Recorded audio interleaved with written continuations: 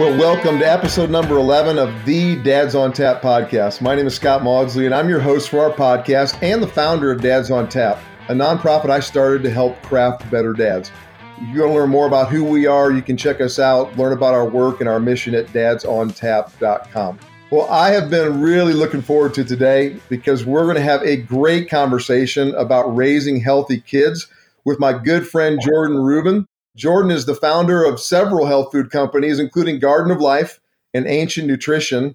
He's also the author of several books, including the bestseller, The Maker's Diet. And there's so many things we could list about Jordan and the work that he's done and his journey. So we're going to make sure, Jordan, that we add your bio to the show notes so our listeners can take a look at that. But, you know, Jordan, you're well known, you're respected in the health world. But more importantly than that for today, you're truly a good friend. You grew up with my wife. So you guys have known each other since you were young. And now, bro, we've been friends for over 2 decades. We are getting old. I'm feeling good, though, man. Good. Well, you're younger than me, so you got a few years to catch up. That gives me lots of hope. It's an honor to have you today as our guest on Dads on Tap podcast, Jordan. So thanks for joining me. Really appreciate it. I'm excited to be here.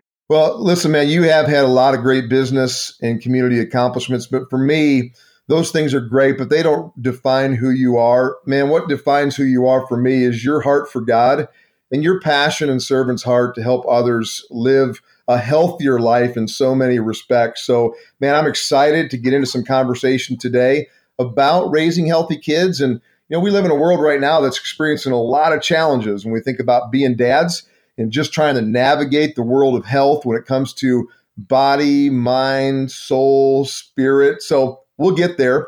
But before we do, I always love to begin by asking our guests about their dads, because so much of who we are as dads and as men are shaped by our fathers, sometimes for the better and sometimes for the worse. And so, you know, we're all a combination of both. So just take a moment, tell us a little bit about your relationship with your dad and maybe one of the most important things you learned from him.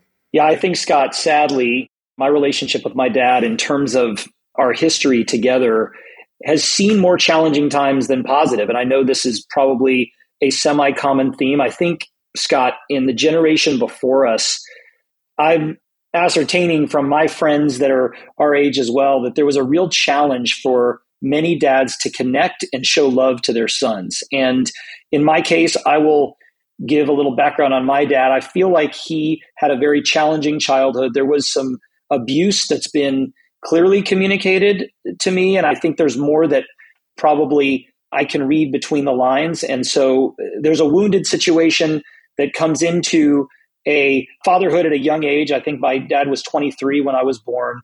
And we really didn't seem to be cut from the same cloth in certain ways. Now, I want to jump in and say that in many instances, in terms of my life passion, and where I gravitated as what you would call a vocation, I am following in my father's footsteps. And in addition, I think a couple of things that I received from my father, this is, I'm going to say, more genetic than it is nurture, is the great sympathy and in some cases empathy for those who are suffering from health challenges or disease, or those who are caring for someone that did. And I have seen my dad go into super dad mode when someone he loves has a health challenge.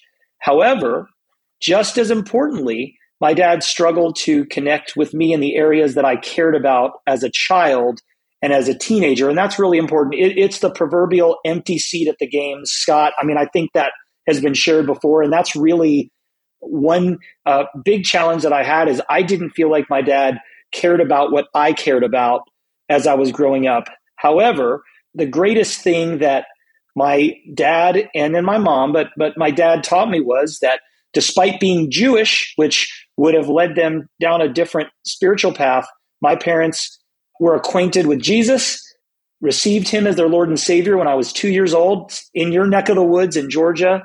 And this was absolutely a decision that my father and mother made simultaneously. So I have to say that I was introduced to a relationship with God, a relationship with Jesus as a person who's 100% Jewish, which is not common. And I also it was instilled in me the importance of health and helping others with their health. But there are many things that I have learned from my dad's lapses and, yeah, I'll call it deficiencies. And one of them is I am the opposite of an empty seat. I say it this way, Scott. A lot of us have had our schedules change during the 2020 and 2021 years. Prior to that, and you know this well, I had years where I traveled 150, 200 days a year, ministering in churches, speaking, doing television when there used to be television, and all those good things. And they are good things. I used to say I didn't want to miss a game. I didn't want to miss a recital.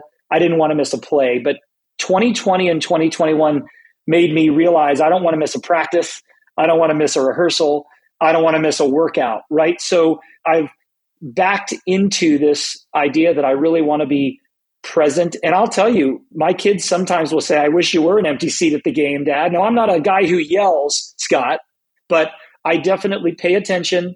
I keep score and stats, and then I have a communication with my children. And I'm very real. I'm not the guy who tells your kids you did great when the team got shut out and they whiffed here and there. So I am extremely involved in what my kids are passionate in, and I want to help them sometimes too much, more than they want help. So I learned from my dad how important it is to be there for your children, empowering them to do what they love. I didn't learn it because he did that. I learned it because he didn't. And I'm blessed to be able to embrace the love of a Heavenly Father that made up for that. And my mom and my grandmother who believed I could do anything I set my mind to. And the other thing, Scott, is, and this is going to sound cliche, but telling my kids that I love them. And you and I have very large in their own way now, adult male children, our sons. And it's harder. And I'm sure you feel this way it's probably harder to hug and kiss Silas than it is Sadie, but I try my best still with Joshua. I have to pull him down to give him a kiss on the forehead. Yeah, and I have to reach my arms partially around mine. But it's important, I think, to say I love you, and not just a love you, but, truly say that. And sometimes, listen, with teenagers, it takes work, right? I mean, you don't always feel like it at the moment, but, I feel like I have been able to have a fatherhood experience by and large that I don't have regrets. And that's probably the most important thing. My dad has lots of regrets. He's not blind to how our relationship was. And I committed to not live with regrets the way that he has. Yeah, that's great, bro. And honestly, last night we had a local chapter that had a whole night on the power of presence and just being there and being available, And so honestly, you set up our next question great. I want to take a moment to let you brag on your family, man. Tell us about your wife and kiddos. So Nikki and I have been married coming up on 25 years. And she is an amazing woman who, this is also cliche, she makes me want to be a better man. And Scott, I will tell you this, it's not because she inspires me all the time. It's sometimes because if I'm not a better man, then I'm in the doghouse. You know how it goes. She's got understandably high standards.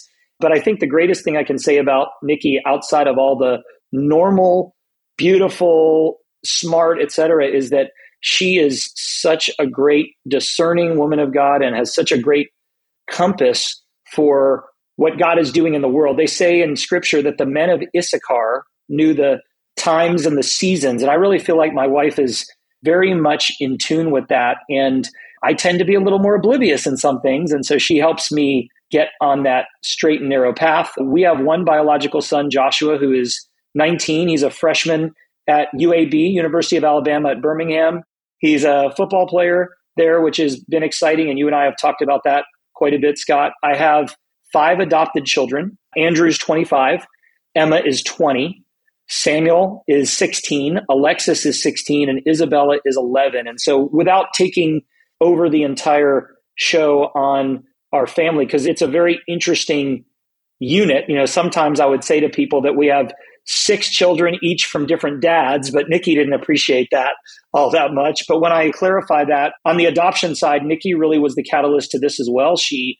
When she was pregnant with Joshua, she was up late at night watching some kind of a documentary on a children's home in, I believe, Siberia. And she felt led to ask God, I never thought to ask you, should we adopt? We never thought about adopting. And he answered affirmatively, but instead of doing what I would have done, getting on every adoption list around, she patiently prayed, and God ended up bringing us through lots of ups and downs, 5 amazing children. And one of which, Scott, which is exciting, I'm sure for you, a church that you and I both were a part of. You were on staff. We attended together, and where we met, one of my adopted children, my wonderful 16-year-old daughter, was born to a resident of Place of Hope, which our former home church started that ministry, and a good friend of ours was sort of it was and is the leader of that organization, I believe.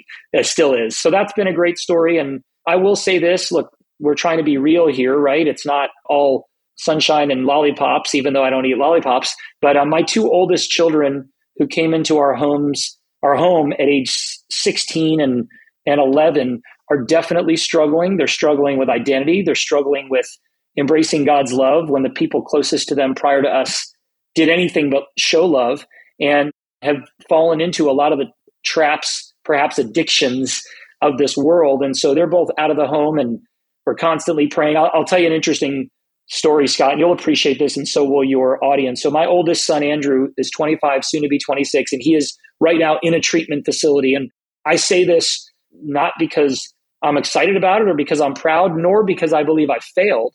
I say this because it's the truth. And I talked to a good friend of mine who's an Olympic gold medalist athlete whose son is in the same boat. And I have a doctor friend whose son is in a worse boat.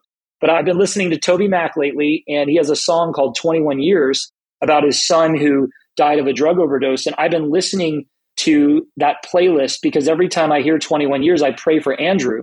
And I texted him yesterday, and I told Andrew that I listen to this song, I think about you, and I pray for you. And he hadn't heard it or the story. So he got back to me and said, what did Toby Mac's son overdose on? And we learned it was fentanyl, which is the drug my son has often used. And I said, Andrew, God has spared you time and time again for a reason. And doesn't mean you should go do it again. But at the same time, this is life. I mean, I can tell you, Scott, I hope to be at my daughter's flag football state championship on December 6th. And then at the same time, I have my oldest son who is in trauma and substance rehabilitation. So this is how we've navigated life. We love our children equally, but we love them differently, if that makes sense. And different seasons and times require that. And boy, are we learning. Okay, so Jordan, this is great. I want to take just a moment there, just go one layer deeper. So there's a lot of dads out there these days, unfortunately, and many of our listeners that are dealing with kids that have substance abuse or maybe experimenting. And so one of the things I love about you is that you really care for people, but you also have a way of being honest without kind of tearing somebody up or, So when you think about how you have been a dad, what you've learned about being a dad to a son that is dealing with these issues and with substance abuse, what would you say is one of the most important things you've learned about staying engaged, but also being careful about what you do or don't do? Does that make sense? Yeah, I think one area that I've had to battle with is, I alluded to it a moment ago, is just the feeling that I failed. And part of it, Scott, you and I grew up in a similar scenario in that we made a decision to walk with the Lord at a relatively young age, and we avoided some of the pitfalls of the lust of the world, some of the outward sins that our youth group friends talked about in their testimonials, right? So I was so naive to drug use, so naive to alcohol abuse, so naive to the types and signs. And so part of the biggest thing for me is not to blame myself. And then certainly my wife and I try our best not to blame each other, because that's a real key. It's one thing to have a child be in a challenging set of circumstances, but if you allow it to sort of tear at your core, that really, really can cause issues. And the other thing is, I do need to, and this is today, I'm not even telling you what I've learned, I'm learning. I tend to be very black and white, and I either have all the hopes and dreams for Andrew in the world, or I just think no matter what he says, he's lying. No matter what he wants to do, it's not going to happen because it has never happened before. We've been let down and disappointed so many times. But Scott, here's probably the number one thing that I learned, and this is in part to do with an adopted child, but I have talked to many people who have children, or they themselves have been addicted to substances, and they were biological and had a great family. So I think for me, it's this understanding that as long as you love somebody, as long as you give them music lessons if they're good in music, and pay for a private basketball coach if they like sports, and give them the love and the support and the food and the shelter that they didn't have before, this is in my situation, that it's going to fix everything. And the truth is, it isn't simply meeting a deficiency. It is overcoming. I would almost call it a demonic influence. Because again, when I was talking to my friend earlier today, this substance abuse situation, it's beyond what I can really even understand from a illness perspective if you're unhealthy. Now, to be clear, I don't believe alcoholism and drug abuse is an illness. I don't. I know that's a line of thinking or a theory. It's not my theory. However, I deal with people that are chronically ill, and there's some similarities, but there's something so different to substance abuse. But also, it's important to have hope. It's so easy to write a situation off when your child's been in rehab multiple times and never shown improvement and is a 10-year vicious cycle. But I think maintaining that hope legitimately is really, really important. So on one end, don't blame yourself. On the other end, have hope. And the stuff in the middle, trust God.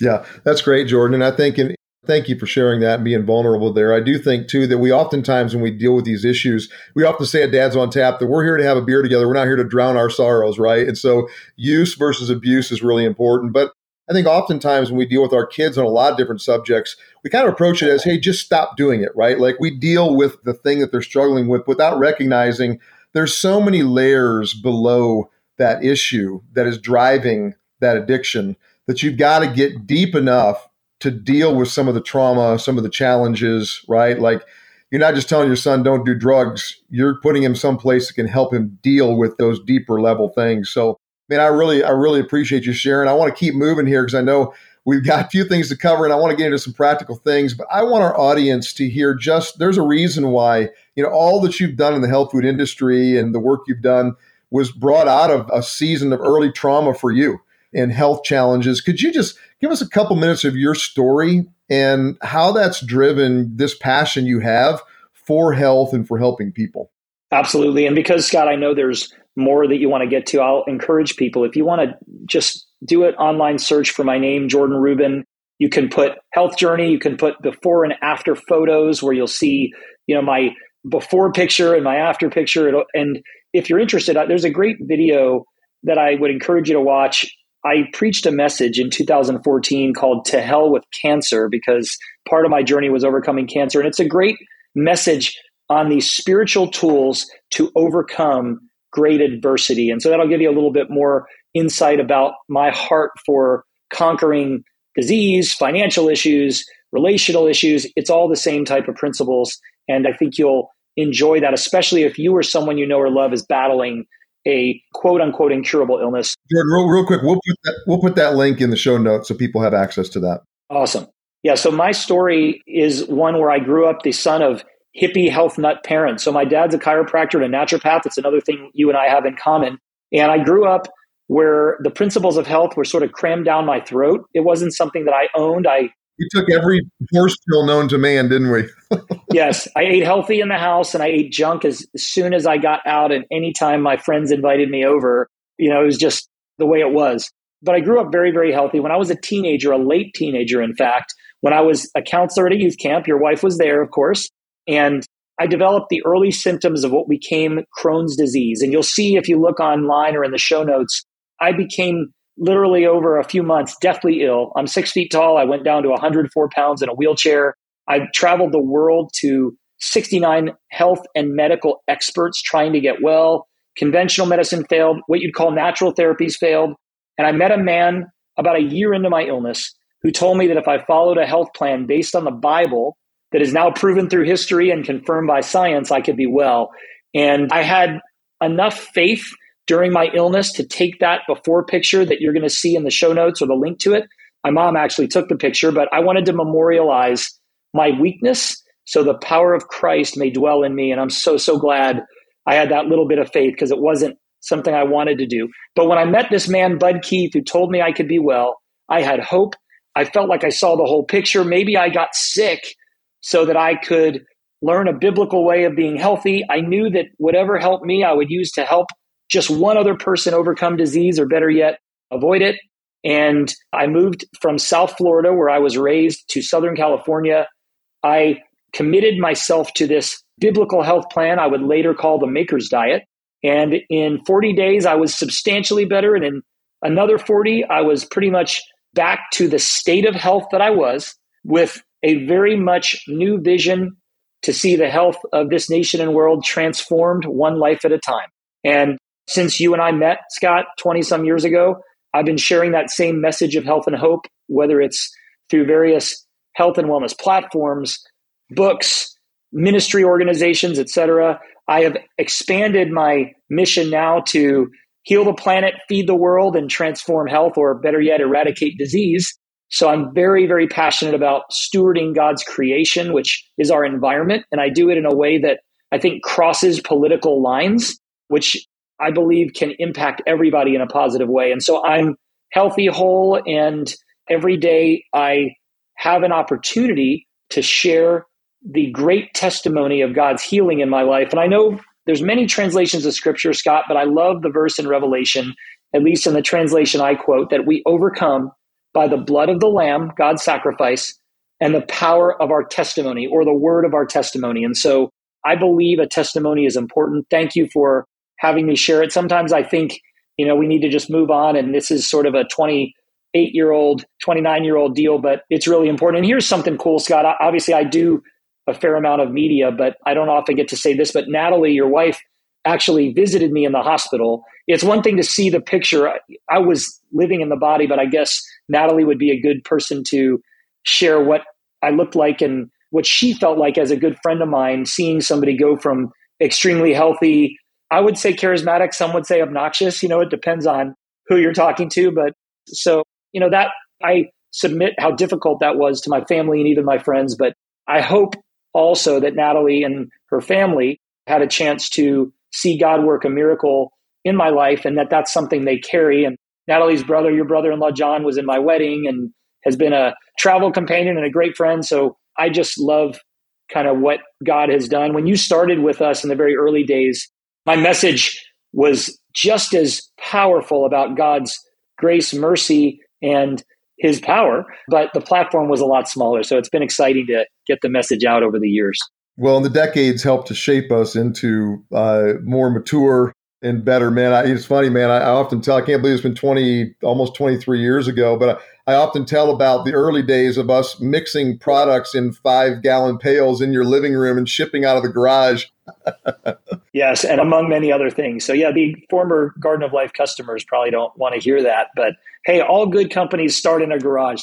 We only use it internally, right, Jordan? We never ship that. Exactly. Well, bro, I love it, man. And of course, we'll put more show links there. People want to learn more about the different health food companies and all that. But let's get on to a couple practical questions. And I want to start with a couple broad questions for you. We live in a very complex world. There's a lot of challenges. Sometimes as a dad, it's very confusing as to who do I listen to and what voices are out there and who's right and who's wrong, right? And there's so many things. I wanted to just ask you first, what most concerns you in these days about the health of our children? You get to see a lot. You get to hear a lot. When you think about one big thing that you go, man, this is one thing that really concerns me about our children today, what would one of those be? Scott, I'm tempted to name various health conditions that I think have increased tenfold, if not more, over the last decade or two. But I think I'm going to say this, that there's a general lack of a dietary plan or strategy within these children's lives. And I know that's easy to rebut, right? Well, I don't want to go on a diet. I just want to eat whatever I can eat. And the truth is, every person, especially in America, is on their own diet, whether they structure it or not, that has approximately 11 to 14 foods that they eat over and over again in different combinations. And so when someone says to me, I don't want to go on a diet, I say, you're already on a diet. Yours just stinks. But I think really that's it, Scott. There's no connection that our children, the majority of the children in America, have to a appropriate diet for whatever age they are, or even for a human being. And I know that sounds strong, but most of what we eat today, or most foods that we eat today, have ingredients that were created by man, not created by God. And I'll get into some of the results. Obesity, overweight, so prevalent in children. And here's something that really should hit home. We use the term type 2 diabetes, but Scott, when you and I were younger, it was called adult onset diabetes. There was only adult onset. Now we call it type 2 because it is not only happening in adults. There are so many children that are pre-diabetic, especially those that are not active, that think about it. You can be a child or a teenager in your own room with a device, and there are 1,000 ways to sin and very few ways to get up and move, except the kids that say, oh, well, I'm using a Wii Sport, or they make up those, excuses about how active they are. But I'm very, very concerned that children today don't have guidance and a true north as it relates to health and wellness. And that's the real issue. It isn't, the diseases and the symptoms are just that. They are symptoms of a cause, which is they're really, for the majority of Americans, health is by default, not design. We've talked about this, Scott, in culture, right? Culture is default or design. Health is by default, not design. I've never said that before. I like it. We need to use that. And the default right now is junk. It's advertising. It's what tastes good. It's what's fast, convenient, and cheap. And all of that tends to be the worst things we could eat. Yeah, so that makes a lot of sense, man. And so I want to, on the other side of that, what most encourages you these days about what's happening with our children and their health? I mean, we know more than we've ever known, right? But when you think about the worlds that you live in and the conversations you have, what's something you just say, man, I'm really encouraged by this aspect of what we have the opportunity to do, maybe to help our children in their health? I'm going to answer that question two ways. Number one, when I grew up in the 70s and 80s, health food tasted dreadful, awful, and looked disgusting. And I have this whole health joke routine that I would share, the untradeable school lunch, all that. But what I'm excited about today and encouraged is that despite how easy and cheap it is to consume junk food, it is so much easier, so much cooler, and so much more common for people to shop at a health food store, visit a chiropractor. I'll give you an example, Scott. When you and my dad were practicing chiropractic, the term that a lot of people use was chiroquactic. Now literally today, both of my kids visited a chiropractor. They both play sports. They go a minimum of once a week. So this is something that has now become commonplace to shop at a health food store or a farmer's market or a healthier section of the grocery, or listen to information that's more available than ever on podcasts, on articles, etc. So if you think about it, there's more junk food advertising than ever, but there's actually more access to healthy foods. And I want to be clear, it's not just about foods. It's about hydration. It's about sleep quality. It's about exercise. So there is more subject matter expertise at our fingertips. You don't have to buy a book anymore, right? That can give young people an opportunity to be healthy. And the good news, Scott, is many are motivated by aesthetics, how they look. And if you're in sports, it's how you feel. Mm-hmm. Yeah. That's great, man. And we're going to get into a little bit of conversation later on the idea of rest as well. But we have a lot of dads that are listening right now who really do care about the health of our kids, even if we're not paying attention to it as much or unsure what to do. What would be a couple of overarching things you'd say to dads that are listening about what we should be paying attention to in regards to the health of our kids? Well, first of all, I have to say this, Scott, because I've spoken not only at churches over the years, not only at businesses, not only at different meetings, but I've spoken at conferences, all women's conferences, never one men's conference. And so what I want to say to dads, first of all, is get off the bench and get in the game. And this is a tough one, Scott, because by and large, and I know I'm stereotyping, the mom does the shopping, the mom does the meal planning, the mom does the nutrition, puts Band-Aids on the boo-boos, takes kids to doctor's appointments, etc. I've said this, Scott, and you know that I've said this for so many years. If you're someone who believes in the Bible, be the high priest of the household in more than just a spiritual way. So get in the game, be proactive in the lives of your children. And then secondly, and this is going to be obvious, set an example. Another group of dads that I know, they don't take care of themselves, and therefore they have no platform to share what they recommend their children do, even if they had the knowledge, because they don't do it. So get in the game, get involved, but also lead by example. I learned this very early on. People would say, oh, don't eat this. But then their kid's like, well, why? You eat it. So don't eat anything that your kids can't eat, especially not in front of them. I like integrity behind closed doors too, but you need to get in the game. And I've met a lot of families, Scott, where a child's diagnosed with autism or some type of serious illness, and then the whole family ends up eating healthfully because they want to create an environment that's conducive for their child who's dealing with a health challenge. But that's the biggie. I know that you're looking for eat an apple a day or drink more water or eat your vegetables. But there's several ways to get on a healthy path. Some in terms of the constituents of a diet, I have my own preferences, which would be a whole foods diet. I don't mean the store whole foods. I mean a diet of whole or real food.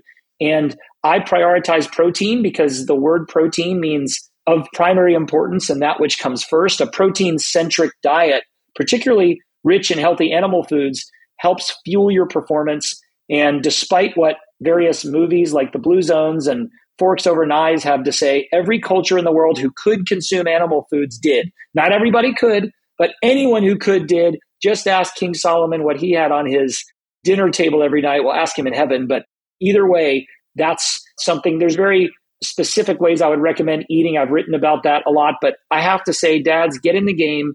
At minimum, if you do research on a healthy diet, you will find something that can make a huge difference in the health of your kids. If you're starting this when they're older, it's more difficult. I admit that. It's best to start out when they're young. But Proverbs 22:6 is one of my favorite verses. Train a child in the way that he should go, and when he is old, he'll not depart. The only problem, Scott, is I don't know what old means. I'm hoping it's not so old. Well, Jordan, I love that. And I think the truth is for a lot of dads, frankly, there's a lot of low-hanging fruit when it comes to thinking about our diets and what we eat in our homes. And, Natalie and I often joke, it's like, I kind of wish that I had a low-hanging fruit of, I just need to stop drinking sodas and I could lose 20 pounds, right? Like, we don't drink soda. So we have to figure out other ways. But there's a lot of things, if we as dads would just take a look at an intentional way, what are our kids eating? Boy, there's probably some things really quickly we could cut out that could make a big difference, right? Number one, and I've shared this so many times, this dirty dozen concept, but I really think the big three, and one of this, there's some controversy because it's more of a biblical statement I'm going to make, but I don't believe pork and shellfish are ideal sources of food, if they're food at all. I think they're largely contaminated. They contain damaged fats. And I believe in a biblical way of eating. God created those things to clean up waste, not to be in your digestive system. Number two, artificial sweeteners. Now, this idea that diet soda is better than soda is not true. Now, high fructose corn syrup's bad. I would say artificial sweeteners are worse because they can be neurotoxic. They can cause toxicity in the brain, and we need to protect our children's brains above all else. Number three, hydrogenated or damaged oils. And anything that says partially hydrogenated or hydrogenated, really bad. Then you get into some of the polyunsaturated vegetable oils like the canola, safflower, sunflower. Those aren't great either. But really, if you skip the hydrogenated oils, which are found in most baked goods and packaged goods, skip the artificial sweeteners, pink, yellow, or blue packets, they're all bad, and skip the pork and shellfish, that at least I think can get you a starting point of reducing some of the damage that is going to really cause challenges as our children age. Yeah, that's great, bro. That's great to just start with those three things. I want to take a minute to talk about proper rest for our kids. I was listening recently I was reading a study recently that was talking about the mental health and the anxiety and the stress that our kids are experiencing these days. And a lot of what this particular study was showing is that the lack of rest for our kids is a huge component of some of the mental health issues they're facing. Can you just tell us a little bit about why rest for our kids is so important? Well, rest and sleep are two different things, technically, Scott. So rest is really important, and it's hard today because we're always connected to something. But sleep quality and timing of sleep is just as or more important than the length of time you sleep. I know that our children sleep maybe 2 hours less than they did years ago. And some of them, Scott, if not all of them, have a device right accessible at night. So if they do happen to wake up, they jump right on it, if not just leaving it on all night. So I think it is not popular, but it's critical for your children to go to bed early. And I say early, meaning like 8:30 or 9 o'clock. My younger ones would go to bed at 8. Still, my 11-year-old does. And I'm really blessed that as my kids have gotten older, they still, the 4 that are in the house, still go to bed pretty early. Now, I will say this, my 2 oldest who have had lots of challenges have had horrific sleep schedules, horrific sleep hygiene, particularly my oldest son literally would sleep during the day and stay up all night. Kind of a long story on that one. But the amount of time you sleep, but more importantly, when you sleep is really critical for bodily function, mental and physical. They've shown in a study that if you get 4 hours of sleep a night for a prolonged period, you're going to crave and consume more sugar, more junk food. And then they actually gave folks who I think slept 4 hours a night for 3 weeks a driving test, and they're hitting the cones left and right. So there's all kinds of issues with a lack of sleep. Most people don't get as little as 4 hours of sleep a night, but even getting an hour or two less than you should is a problem. So sleep, you can't replicate sleep with any pill, any potion, or any intervention. Yeah, bro, I think that's so important. And what you said, we've often talked on this podcast about technology, about getting it out of the bedrooms, about, having some oversight of it. And, that blue light and the technology and just what it does. But I think too, people ask me, so, my son is 6'8". People have often asked me like, how in the world? I'm like, it's because he gets like 9 or 10 hours of sleep a night. So I have nothing to prove that. But that's one thing we have done is we have gotten our kids off of technology, tried to get the homework in early so they can get to bed at a decent time and get that great night of sleep. So there's so many things we can talk about, but let's just do a lightning round here because I want to get some of your thoughts as we get ready to close. So lightning round, first question. Tell us just a little bit of thought about the impact of sugar on our kids and how much sugar kids are consuming today. How's that impacting them? Extremely deleterious for their immune system, their brain, certainly their metabolism, and they're consuming 50 to 100 times more pure sugar than our ancestors did just 100 years ago. You can look at a sugary soda. I know I said diet's bad, but if you do consume a regular soda, 12 teaspoons of sugar in there? It's absolutely brutal. I didn't mention dental health because that should be an obvious, but I believe sugar is causing a lot of the challenges in body and mind that our children are facing. Sugar in the form of whole foods like fruit, way different, but a sugar that is added, and that's why they're on the back of products, it says added sugars, XYZ. And by the way, don't think because you go to fast food or get a coffee drink or a smoothie at a local coffee shop that just because you don't know how much sugar is in there doesn't mean you shouldn't think about it. In some cases, there's 12 to 15 teaspoons of sugar in a coffee drink or a so-called smoothie at a coffie shop. Jordan, a lot of people don't realize you just kind of touched on it, not specifically, but I don't know what we call it, epidemic's too strong a word, maybe not the right word, but I'll use it, the epidemic of ADD, ADHD. I mean, just, how our kids in these areas, how much that's being affected by the sugar in their diets and the, additives. So second, talk to us a little bit about the impact of technology on our kids' health these days.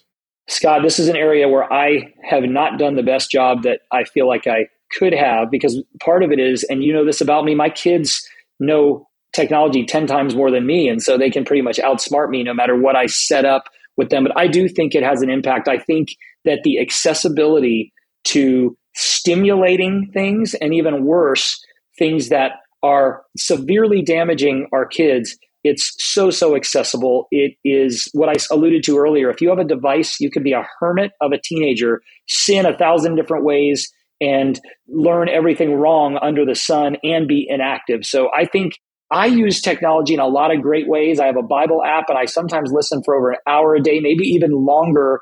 I also learn great things, listen to podcasts, but at the same time, technology is causing a depression in people of all ages, especially social media, because of the idea that we look at other people's highlights and think that that's their lives. So self-esteem suffers.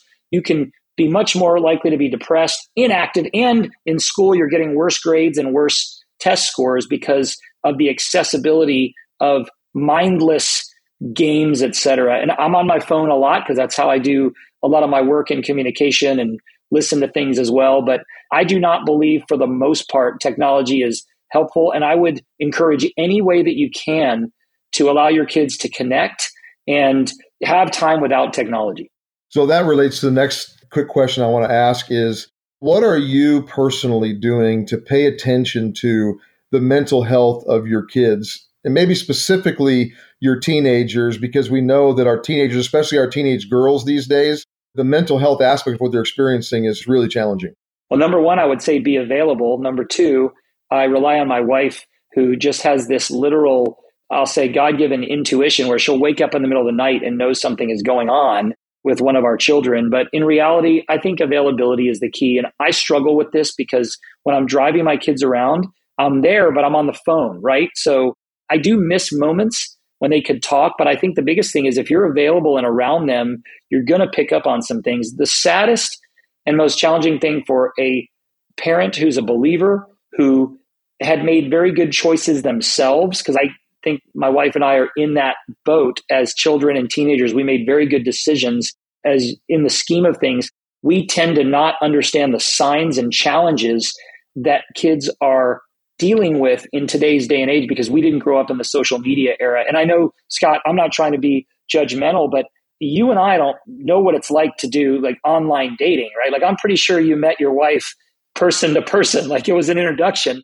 And I met my wife at church. And so I just think about how this world has become. And I remember when one of my children was younger, I'm not going to mention, there was a game they were playing and they were communicating with someone. And there was this wedding that happened. And I remember saying to my son, who was probably 10 at the time, like, this could have been a 60-year-old man that was posing as somebody who you quote married in this fictitious game. And it blows my mind. But I think being available, being open. I had a really tough discussion with one of my children a few months ago, and I was so grateful. And Scott, it was an interesting conversation. I'm not going to share what it was because for various reasons, but during the conversation, I felt immensely guilty that what my child was telling me had gone on, and I feel like I could have prevented it. But then, thank God, and I mean that, the way that I handled it, my son said, well, I guess it's my son. He said, Dad, thank you for being cool about this. And I'm like, oh, I felt so bad. But then,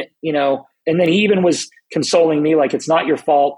There was nothing you could have done. But I'm just glad that I was there, because if I wasn't there, I wouldn't have had the conversation. And those type of things are really critical to catch early signs.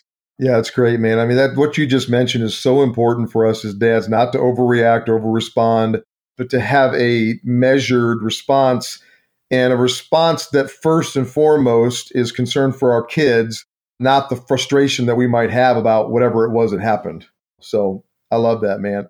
Another quick lightning round question. What's one dietary change you wish every dad would make in their home right now?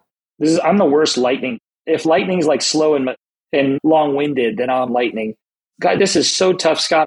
Again, I just want to say that the dad would be engaged in the planning of the diet. Again, because everybody's on a diet, right? So that's really it. I can't say, drink more water, eat more protein, remove sugar. It really isn't that. It's that the one change that the dad can make is be involved, get in the game, get off the bench, because that will change everything. No matter what dietary approach you follow, there's bound to be something good if you are part of the solution, if not leading it. Yeah, I love it. Yeah, maybe read a label and ask some questions, right? And know what the ingredients are. Okay, so a lot of our dads may not have a lot of access or really thought about the supplement side of things. So I'm kind of throwing this in. Wasn't in our show notes, Jordan, but I think it'd be really helpful for our dads. If you're talking to a dad who has not done a lot with health food products, supplementation, where would you recommend a dad start as something for our kids and then something for themselves, right? Like there's so many options out there. If you had a dad that's just saying, Jordan, where would I start personally with the product? And where would I start with my kids if I'm going to give them something? Yeah, I think there are several directions I could go with that. And first of all, anyone who's interested, you can visit ancientnutrition.com. Not only do we have loads of information on dietary supplements, but we have loads of information on diet, recipes, etc. Let me say this. No matter what age your child is, I'm really a big believer that a supplement regimen or even one product should be addressing a need that your diet is deficient in. And it sounds obvious, but it's really not typical. People will consume whey protein and pea protein when they get plenty of dairy and plenty of peas. But I'm really a big believer in getting collagen in the diet of our children and, of course, our adults. That could be in the form of homemade bone broth like our grandparents and probably parents used to consume, or it could be a collagen supplement. When you're younger is the time to build healthy collagen levels for your bones, your skin, hair, nails, joints, ligaments, tendons, and your gut. It's also great for your wife if she wants to have longer, thicker, fuller hair. I just did an interview, Scott, yesterday with a female author who is aging, and she's been on our collagen for a few weeks it's multi-collagen protein. And she said that her hairdresser has noticed thicker, longer hair, and her nail stylist, if that's not whatever you call the person who does your nails, said that while she recommended less frequently having her nail appointments because her nails were so brittle, she said there's major improvements in the health of her nails, and your kids will see that in their joints, ligaments, and tendons. Dads who are listening are probably sports fans. I could do an entire show on the incidence of injuries in professional, amateur, and high school sports. This non-contact injury phenomenon didn't even exist years ago. I'll use this one anecdote. Tommy John surgery. Scott, when you and I were born, Tommy John was playing, right? And he tore his ligament in his elbow, and he had the reconstructive surgery. They called it Tommy John. It was about 1 out of 100 to 1 out of 1,000 pitchers. I think now it's 1 out of 2. I have a good friend whose son just had Tommy John in high school. People are having it twice. Position players now. Bryce Harper just had Tommy John surgery, I believe. That's the lead. And what about the Achilles? What about the ligaments in your knees? All of this can be averted by consuming a collagen-rich diet. So it's close to the top, if not the number one supplement category I would look for. That's awesome, man. That's awesome. Yeah, and we'll make sure that we put in the show notes a link to Ancient Nutrition, maybe even one of those specific. I know you have a bone broth protein that my family uses and love. And I swear, but man, you got me started 22 years ago on probiotics. I don't know what I'd do without those daily. That's a close second, Scott. I was torn. It's all good, man. But our collagen has probiotics in it. So, that's the good part. There you go. It's the complete solution. I love it. Hey, we could talk a long time. I'm going to end on this question. We could talk a long time about this, but you and I both share a faith. Our relationship with Christ is central to who we are as a dad. I often say with Dads on Tap, because we got a lot of dads listening that are in different places spiritually. I often say whether you share my faith, have a different faith, or frankly have no faith at all is not the point of Dads on Tap. But you and I share a faith, and I know some of the things that you do in regards to your kids, in regards to spiritual life. Could you just give us a few moments of thought on how important is spiritual life to our kids' health? Scott, the easy answer is it's of utmost importance. But what I've learned, and I'm sure that you would agree, they call it a personal relationship with Jesus for a reason. It can't be inherited. It can't be forced. And in some ways, it can't be taught. I mentioned earlier, answering your first question, my dad and my mom exposed me to the God of Abraham, Isaac, and Jacob, and to his son, Jesus, our Messiah. It was my choice to receive that free gift of salvation and later to walk in it and make Jesus my Lord, which, by the way, is a moment-to-moment thing, right? I mean, we can say he's our Lord, but when we act according to the flesh, he isn't, certainly in that circumstance. So it's of the utmost importance, again, to model it, to expose your children to the things of God. But I've learned in just watching my children and how they have operated in their relationships with God and how they express that. It's not the way that I always wish it to be or the way that their mother and I do, but I feel really good that they've been exposed to a foundation that we call the rock that is higher than I. And I say this all the time, and I'm sure you would agree, life is challenging knowing we have access to God and his spirit within us. I can't begin to imagine what it would be like without it. I don't want to know, because in this world we will have trouble, but be of good cheer. Our relationship with Jesus, he has overcome this world. It's just, I can't even explain how important it is. I will say this in a practical sense. We talk a lot about today, in and outside the church, this concept of identity. And if you don't have an identity in Christ, an identity in your Creator, I don't know how in this day and age you can truly figure out who you are and what you were created to be. So well said, man. And I do think for dads, if you're a dad listening out there that's wrestling with faith or unsure of faith, man, keep showing up, keep wrestling with it. Anything we can do to support you through Dads on Tap, that's one of the big reasons why we're here. Jordan, there's so many different things that we could keep going on. But as we close the interview, one of the things I always say about Dads on Tap is it's not enough to just kind of sit and listen and consume good content. We've got to take what we've heard and put it into practice. So we have some dads that are listening online. We have some dads maybe sitting in a brewery chapter listening to this. As we get ready to close, is there one thing that you would challenge dads to think about, or maybe one question they could have some conversation about as we think about how we can best lead our families to a healthy place? Is there just one thing you say, dads, just want to challenge you or encourage you with this thought?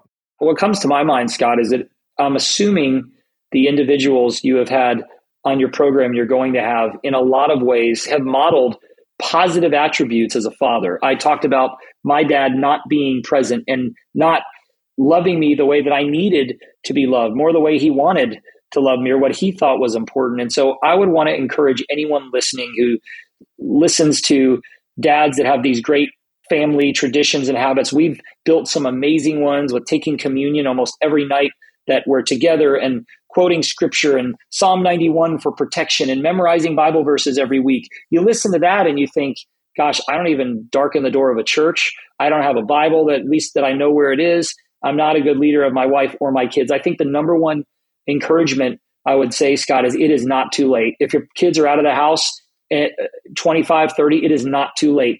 You can be the dad God created you to be by starting today and taking just one step. It is not too late. If your kids don't have great respect for you, if you don't have a great relationship with them, you may not get the reciprocation you hope for when you make a change, but get engaged, get off the bench, get in the game, start now, don't look back. Yeah, that's great, man. That's great. It's never too late to do the right thing, man. I love it. So Jordan, this has been fantastic. How can our listeners get connected to you online? You mentioned a few things earlier. We'll put that in the show notes, but is there social media account or is there a particular website or something that you want to make sure they go to check out more about the work you're doing? Well, what you can do, I mentioned, I'd love for you to learn a little more about God's amazing, miraculous healing in my life. You can just look up Jordan Rubin on a search engine. You can go to YouTube and type in my name. There's many videos. I really think that To Hell with Cancer video is great. I'm not super active right now posting on social media, but I do have things that you can find on Ancient Nutrition, as well as just typing in my name on YouTube or a search engine, and you'll get a chance to take advantage of that. And I have several books that you can read. One thing I'll mention, Scott, I don't talk about this much at all, but I wrote a book with a great friend of mine. It's called The Joseph Blessing. It's the only book that I've written that's not a health book. And it deals with some of the topics we talked about today. It's you're called to do something great for the Lord. You encounter major, major challenges, but yet you push through and the dream God has given you can become a reality. And if your dream's to become a great dad, a great leader, great in business, great in whatever endeavors you're working towards, the Joseph Blessing could very well be a blessing to you. That's great, man. And we'll make sure we put a link there so you can just search in your Amazon search, Jordan Rubin. Also, Ancient Nutrition products, man, we gotten ours at Costco and Whole Foods and Sprouts. I think there's even some. Are you guys into the Kroger's and Publix yet? We are, yes. Not all of our products, but yes. Some of them are. So make sure you go down to your local purveyor, pick up some products. Jordan, man, thank you so much for being with us today. And dads, be sure to follow us at Dads on Tap on social media at The Dads on Tap for more helpful content each day. As I always say, I'm here because I love being a dad and I love to help dads. So if I can do anything to serve you, please reach out to me at scott@dadsontap.com. If you're interested in launching a Dads on Tap chapter in your community, send me a note. Would love to tell you more about that. But I'm going to end, as I always do, by letting you know that we need to take what we learned today and go be a better dad.